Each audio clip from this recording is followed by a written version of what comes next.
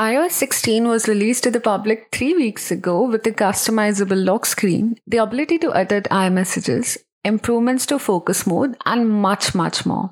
A lot of these updates, sadly, were so buggy that the world was a little more frustrated than being happy.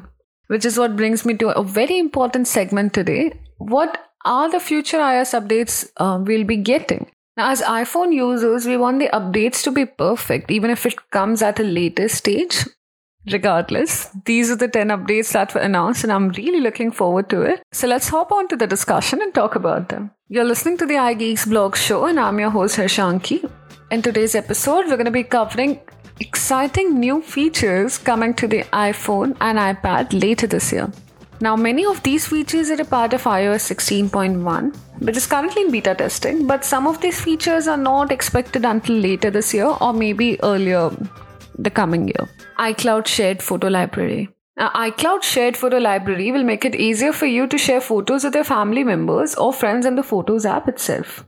Now, this feature will let you and up to 5 other people add, edit, or remove photos in a shared library accessible via iCloud. Apple delayed the launch of iCloud Shared Photo Library, and now it says it's going to be coming later this year. With iOS 16 currently in beta, Apple has introduced an iCloud Shared Photo Library that aims to make it easier to share photos with your friends and family. A new option in the Photos app will let you create a shared library and then invite anyone with an Apple device to view these photos, contribute photos to the library, and edit the photos contained within it, including favoriting images and adding captions. There are no limitations at all, and all the participants have the same permissions. However, in a footnote at the bottom of the iPhone 14 press release, Apple did say that iCloud Shared Photo Library will be available in a future software update. Therefore, this looks like the new Photos iCloud feature will not make it to the first official version of iOS 16. And it did not, right? Hopefully, it comes out in 16.1. Live activities for the third-party apps. iOS 16.1 will expand live activities to third-party apps in the App Store.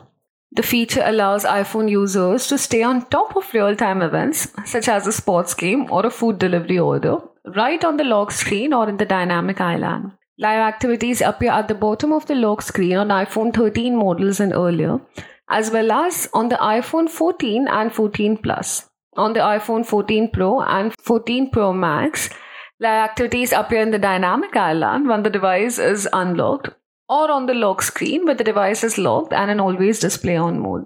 Once the iOS 16.1 release candidate is available, developers will be able to submit apps via the live activities to the App Store.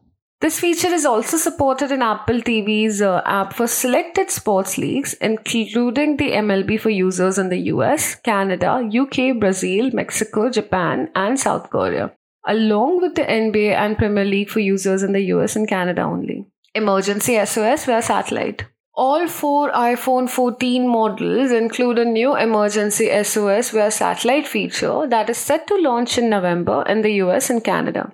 Emergency SOS via satellite is designed to allow iPhone 14 models to connect directly to a satellite, allowing users to send text messages to emergency services when outside the range of cellular and Wi-Fi coverage. When it launches in the US and Canada, Apple says the service will be free for the first 2 years, which suggests that Apple might be planning to charge for the service at some point in the future.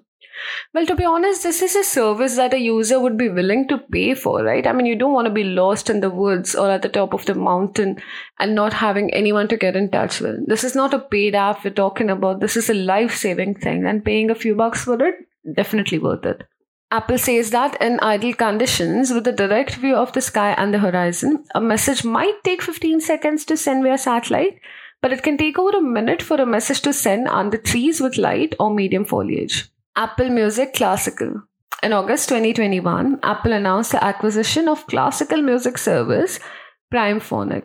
At the time, Apple said it planned to launch a dedicated classical musical app in 2022 that combined PrimePhonic's user interface with additional features. Apple continues to prepare for the launch of the Apple Music Classical app, but specific details and an exact release date are unknown. Mentions of Apple Classical have appeared in backend code used by Apple, suggesting that we could perhaps be seeing an Apple Music Classical debut in the near future. Clean energy charging. iOS 16.1 includes a new clean energy charging feature that Apple says aims to decrease the carbon footprint of the iPhone by optimizing charging items for when the grid is using cleaner energy sources. This again is a US only feature. Available in the battery section of the settings app, clean energy charging selectively charges when lower carbon emission electricity is available in an effort to provide a more green charging method. Apple says that the iPhone will still reach a full charge before it's needed based on a user's daily routine, and the feature can be toggled off as desired. It is enabled by default. Apple first mentioned the clean energy charging feature with the launch of iOS 16, adding it as an upcoming option. Fitness Plus without an Apple Watch. Apple Fitness Plus will be available to iPhone users without an Apple Watch starting with 16.1, iPadOS 16.1 and tvOS 16.1. Without an Apple Watch, iPhone users will not see real-time metrics like the heart rate and calories burned during a workout. But now that is pretty self-explanatory, right? I mean, how stupid of you to think that if you don't have a watch in your hand, you're going to be seeing your calories or the steps or the heart rates in the real time. Launched in December 2020, Apple Fitness Plus features a library of over 3,000 workout and medication videos with new content added weekly. The subscription-based service is available through the fitness app on the iPhone, iPad, Apple TV in 21 countries, with US practicing set at $9.99 a month or $79.99 a year. Freeform. Apple says it will be releasing a new digital whiteboard app called Freeform for the iPhone and iPad later this year. This app is described as a flexible canvas that will give users the ability to see, share, and collaborate all in one place without worrying about layouts and page sizes. Complete with full support for the Apple Pencil. Freeform will allow users to start a session from FaceTime and view updates from others right in an iMessage conversation thread. Now, this is something really incredible because in the last week of September, we also saw a release by Canva that gave us a section called Whiteboard.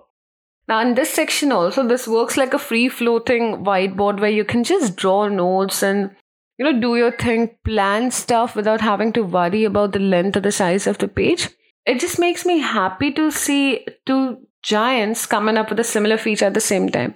Although, I'm not really sure how good would Apple Pencil work on a Canva whiteboard and if more than 2 users can work on it in the real time.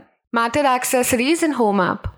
Matter is an upcoming connectivity standard that will enable compatible smart home accessories to work together seamlessly across multiple platforms, including Apple's HomeKit, Amazon's Alexa, and Google's Home. On the iPhone, iPad, and Mac, Apple says Matter support is coming in an update to the Home app later this year. Controlling Matter accessories with the Home app and Siri will require a HomePod, HomePod Mini, Apple TV 4K, or Apple TV HD running as Home Hub. Battery percentage icon for more iPhones. Apple finally made battery percentage visible in the status bar again on iPhones with a notch, eliminating the need to swipe down. Starting with 16.1, this optional feature is expanding to 10R, 11, 12 mini and iPhone 13 mini. Stage Manager for more iPad Pros. Apple announced that iPadOS 16.1 will expand Stage Manager to iPad Pro models with A12X and A12Z chips released in 2018 and 2019 or 2020. Stage Manager does not have any external display support on older iPad Pro models, limiting the feature to 4 apps on the built-in display. Apple has also delayed external display support for Stage Manager on iPad Pro and iPad Air models with the M1 chip and said that this functionality will be re-implemented in a software update later this year. The beta also removes the external display support from Stage Manager for the current time, with the feature set to return in a later iPadOS 16 update. This is Apple's official statement. We introduced Stage Manager as a whole new way to multitask with overlapping, resizable windows on both the iPad display and a separate external display with the ability to run up to 8 live apps on screen at once. Delivering this multi-display support is only possible with full power of M1 based iPads. Customers with iPad Pro 3rd and 4th generation have expressed strong interest in being able to experience Stage Manager on their iPads. In response, our team have worked hard to find a way to deliver a single screen version for these systems with support for up to 4 live apps on the iPad version at once. External display support for Stage Manager on M1 iPads will be available in a software update later this year.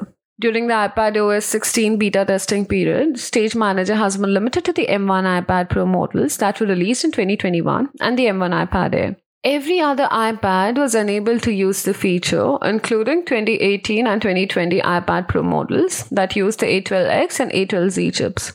Apple maintained that it was not able to offer acceptable performance on non-M1 iPads because this feature requires large internal memory, incredibly fast storage, and flexible external display I/O provided by the M1 iPad models.